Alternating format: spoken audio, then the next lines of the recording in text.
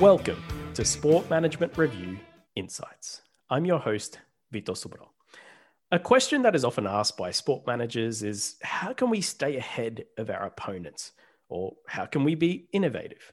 The answer is often, well, with creativity. So creativity in sport organizations is going to be the focus of this episode, specifically what leads to creativity and how this helps innovation. And joining us to discuss this is a researcher who's published several articles on innovation and sport organization performance. She's assistant professor at East Tennessee State University. It's Natalie Smith. Welcome, Natalie. Thanks for having me. It's an absolute pleasure to have you on here. Natalie and co-author Chris Green recently published Examining the Factors Influencing Organizational Creativity in Professional Sport Organizations.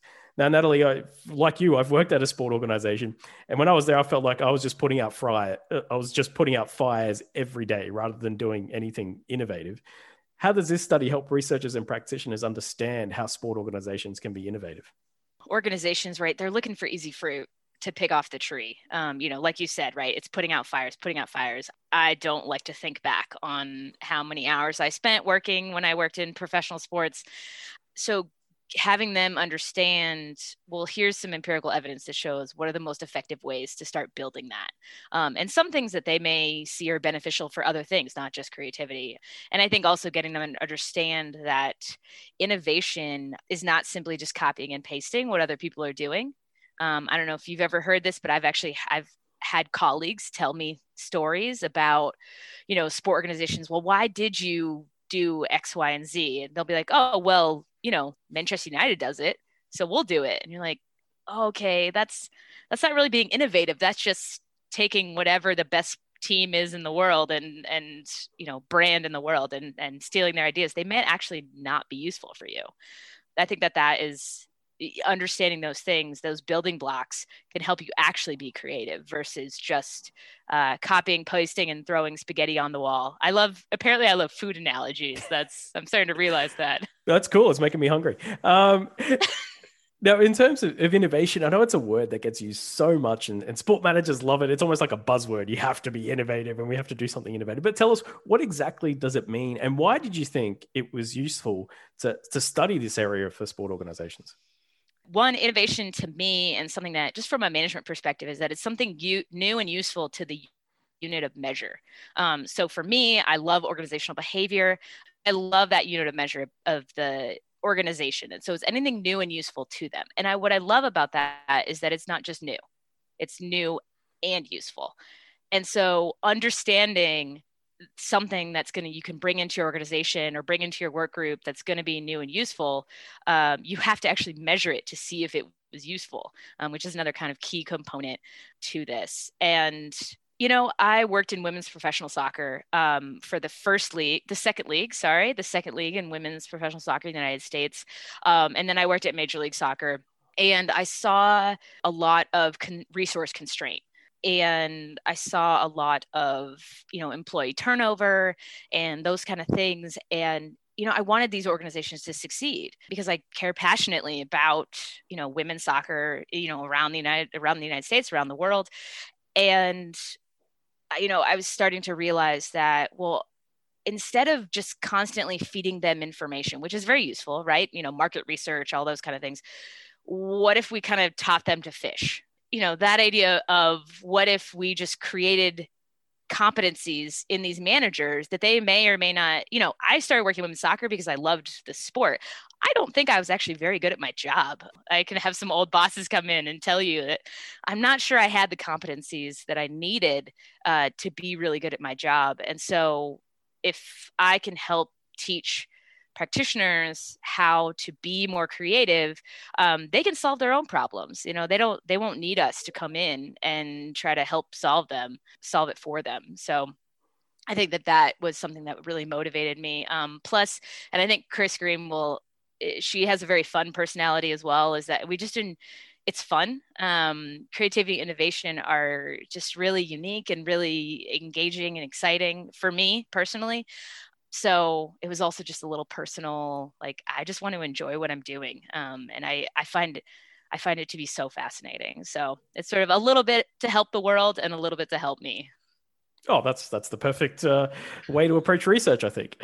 And to do this research, you used an organizational creativity framework. So I assume that's just about adding bean bags and table tennis tables to the workplace. Is that it?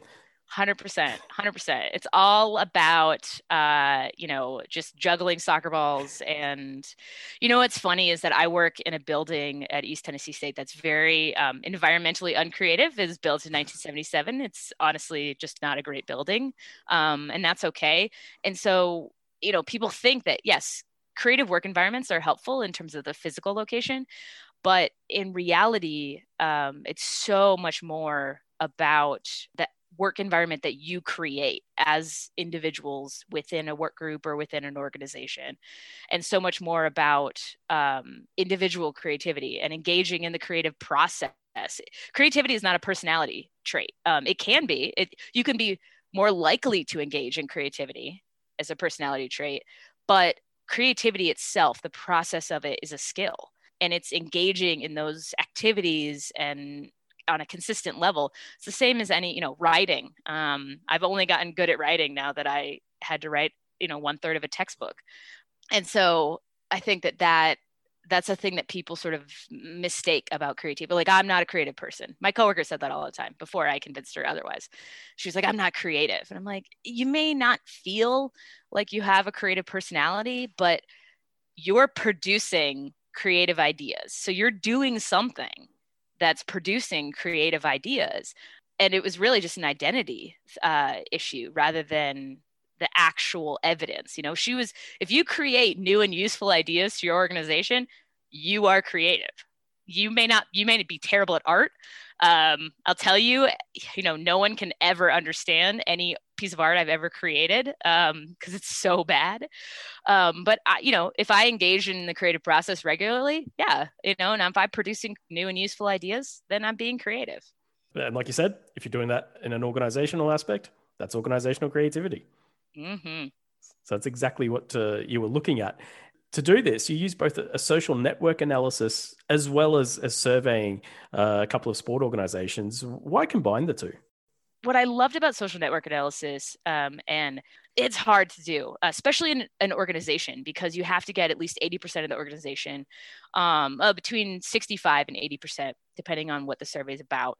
And what I love about social network analysis is within these organizations, you can have markedly different experiences. So, I'll tell you, my experience at Major League Soccer was significantly different than people I knew in other departments. And it really depended on what was happening in your work group. It depended on who you went to for advice. So I thought it was really important because creativity, especially at the organizational level, is so socially influenced, that it would be really interesting to look at it in terms of who are you engaging when you do the creative process, or who are you engaging with when you go to in terms of solving problems? So, who do you go to for advice? And so I felt that was a much deeper perspective to look at rather than simply what's the average within this organization, and really get a strong overlay of what that organization, the experiences in the entire organization, and not just sort of an average of what the organization is happening. So the idea being that if the people around you are more creative, then it's likely that you're going to be more creative. That is evidence of that is true in a significant amount of creativity research.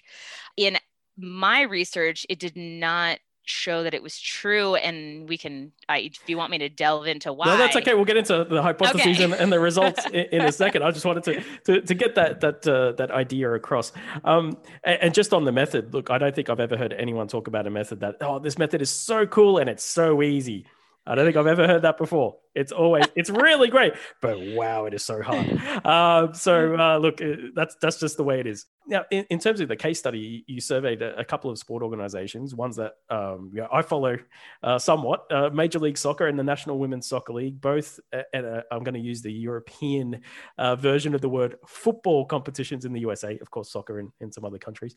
Now, I think if anyone has to be innovative, it is these organizations. They are up against some really stiff competition. Yeah, I did show that the employees agreed that their organizations were creative generally, which, is a bit different at some other sport organizations. And I think that that was an interesting part of it, was that they probably did have a stronger need to have competitive advantage because they were competing against, gosh, especially with NWSL, they were competing against kids having soccer games at the same time, which, you don't see with MLB or NFL as much. And so, trying to build those brands, some of which had been around for a while, some of which were entirely new. And so that was really interesting to look at those types of organizations within the sport field. What are they doing, and how are they engaging with innovation?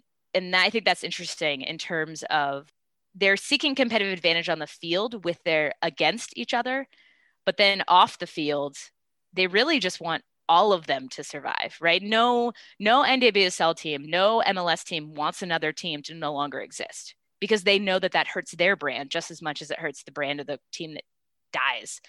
And so that is a really interesting perspective in terms of creativity innovation, because you're constantly sharing ideas about how to improve your brand, even if you're not sharing ideas on how to improve on the field, because you definitely want to be the winning team. It's almost something that's unique to sport, isn't it, as well? Because it's not often that you want your competitors to succeed in some way. If anyone wants to dig real deep, Neil, 1964, fascinating article. I think that's the go-to for all sport management students, isn't it? Check out Neil 1964. Yeah. Now, based on the literature, what did you expect to find? What were your hypotheses going into this?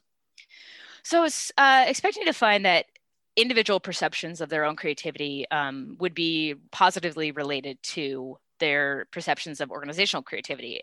I'm a part of an organization, I'm creative, so my organization is more likely to be creative.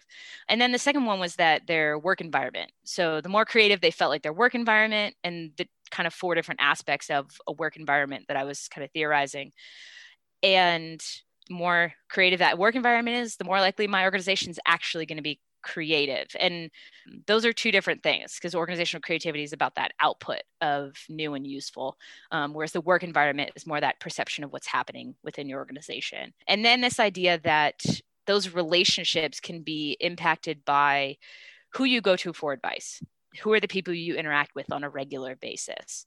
And so that was kind of what I was expecting, was that those were all going to impact people's idea of the organizational creativity in their organization. And it didn't quite work out that way. I think I need a drum roll now. So, what were the results? What did you find after your social network analysis and survey? Oh my gosh. After I learned a whole lot of methodology analysis tools, oh man, that was a journey. I think what was interesting about it was none of it related except work environment. And then there's one other piece that I can talk about after that, but is that really the only thing that impacted people's perceptions of their organizational creativity was two things related to their work environment. And one was that they had a clear vision. So the organization had a clear vision of where they wanted to go.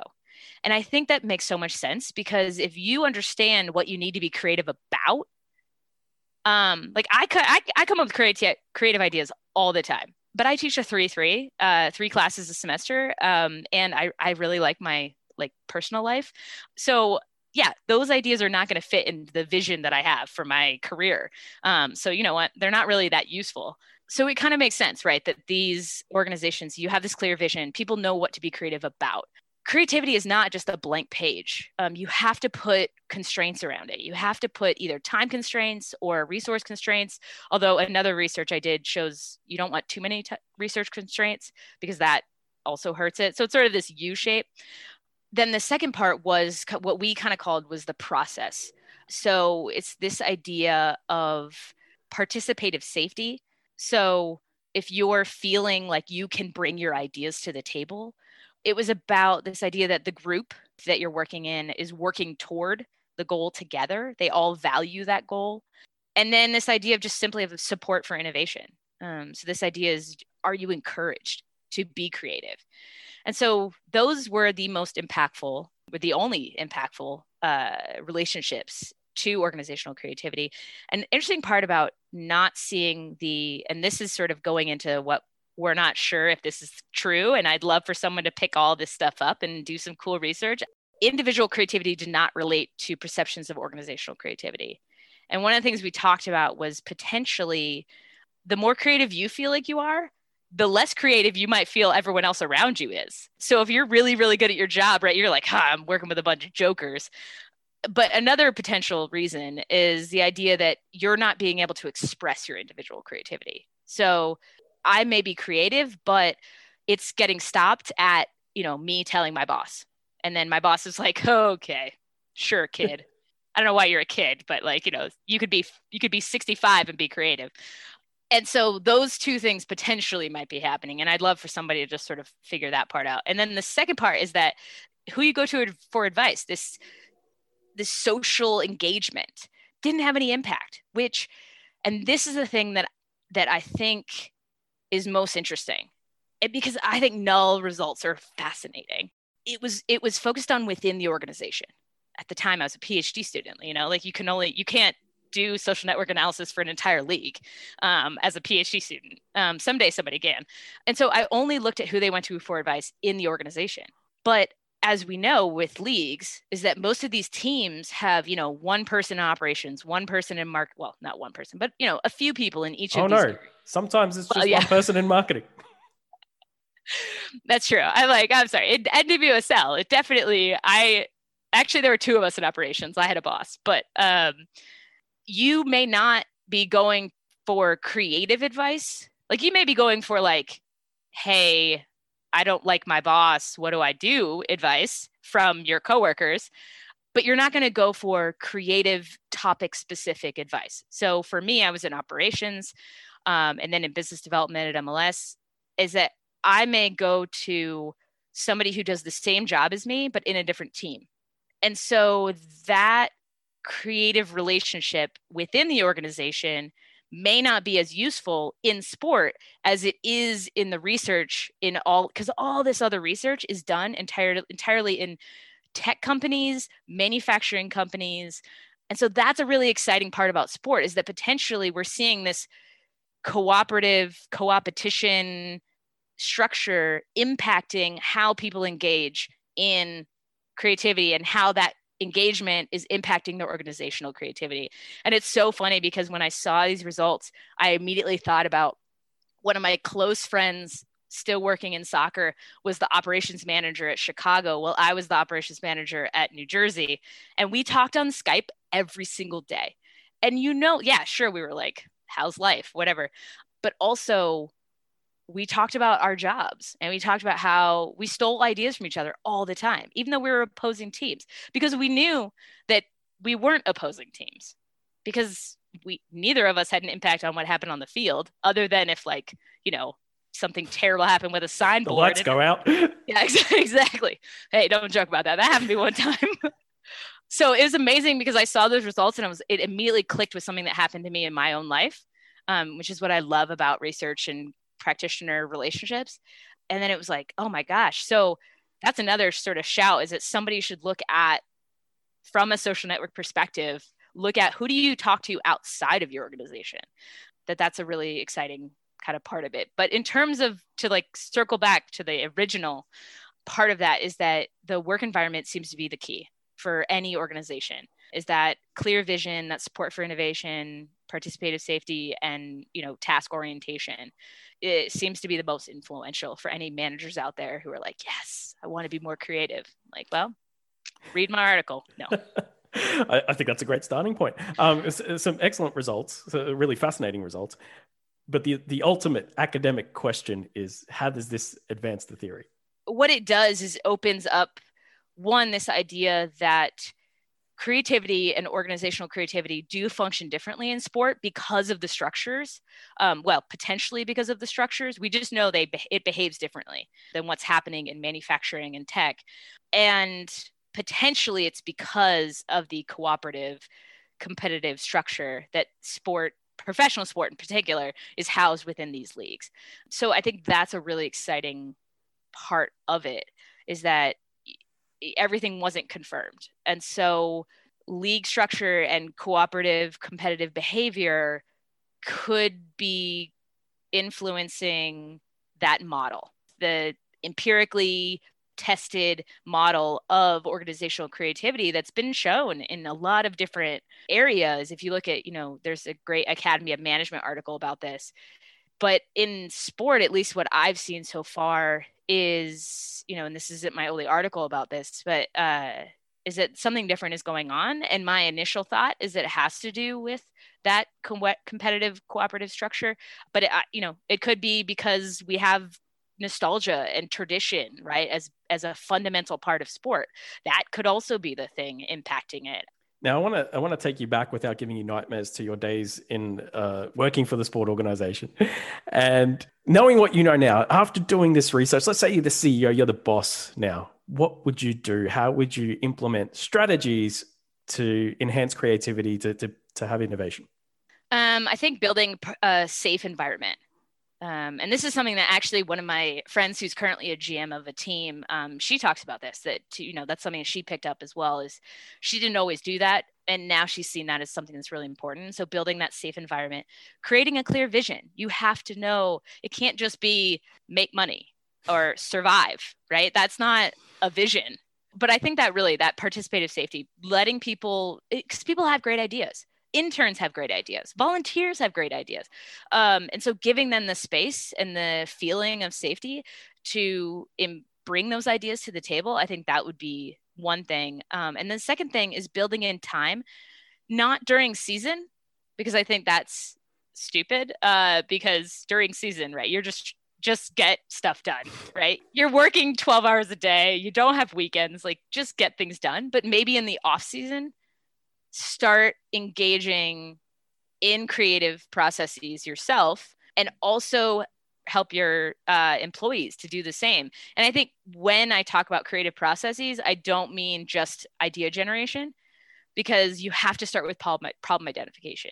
Because idea generation, you might be trying to solve the wrong problem. This happens all the time in college athletics. In university athletics, obviously here in the United States is massive, but I see it all the time, is that they'll be like, oh, our problem is college students don't show up. And they're like, they'll put out some crappy little survey and they'll be like, oh, they all want Wi-Fi. That's the problem. And so they'll install Wi-Fi for like $5 million and the students still don't show up. And it's like, well, yeah, because you didn't solve the right problem. Wi-Fi was a mechanism that was a part of the problem, but there's a lot more underlying problems you're not dealing with. So I think as a boss, I would say really go from problem identification, information searching and encoding, and then idea generation, and do it all in the off season when you actually have time, and don't expect the first time to go well. If there's one assumption that I have that may be my big blind spot as a researcher, is that I really do believe everyone can be creative. I think that's a great belief, and look, it's really good advice for sport organizations. I can see how that's really going to help them, and definitely the bit about forget doing this in the on season during the season, because forget it. Fascinating research. I think so much more to do as well. Like you say, there's so much more to explore, but really interesting findings as well. So, thank you. No, it's been great to talk about. Thanks so much, Natalie. Thank you. And thanks for listening to Sport Management Review Insights. At the Sport Management Review website, you'll find all the latest research being published, including the article discussed in this episode, examining the factors influencing organizational creativity in professional sport organizations, from Volume 23, Issue 5. That's it for this episode, but take a look. There's plenty more you can download to your favorite podcast player. Until then, it's bye for now.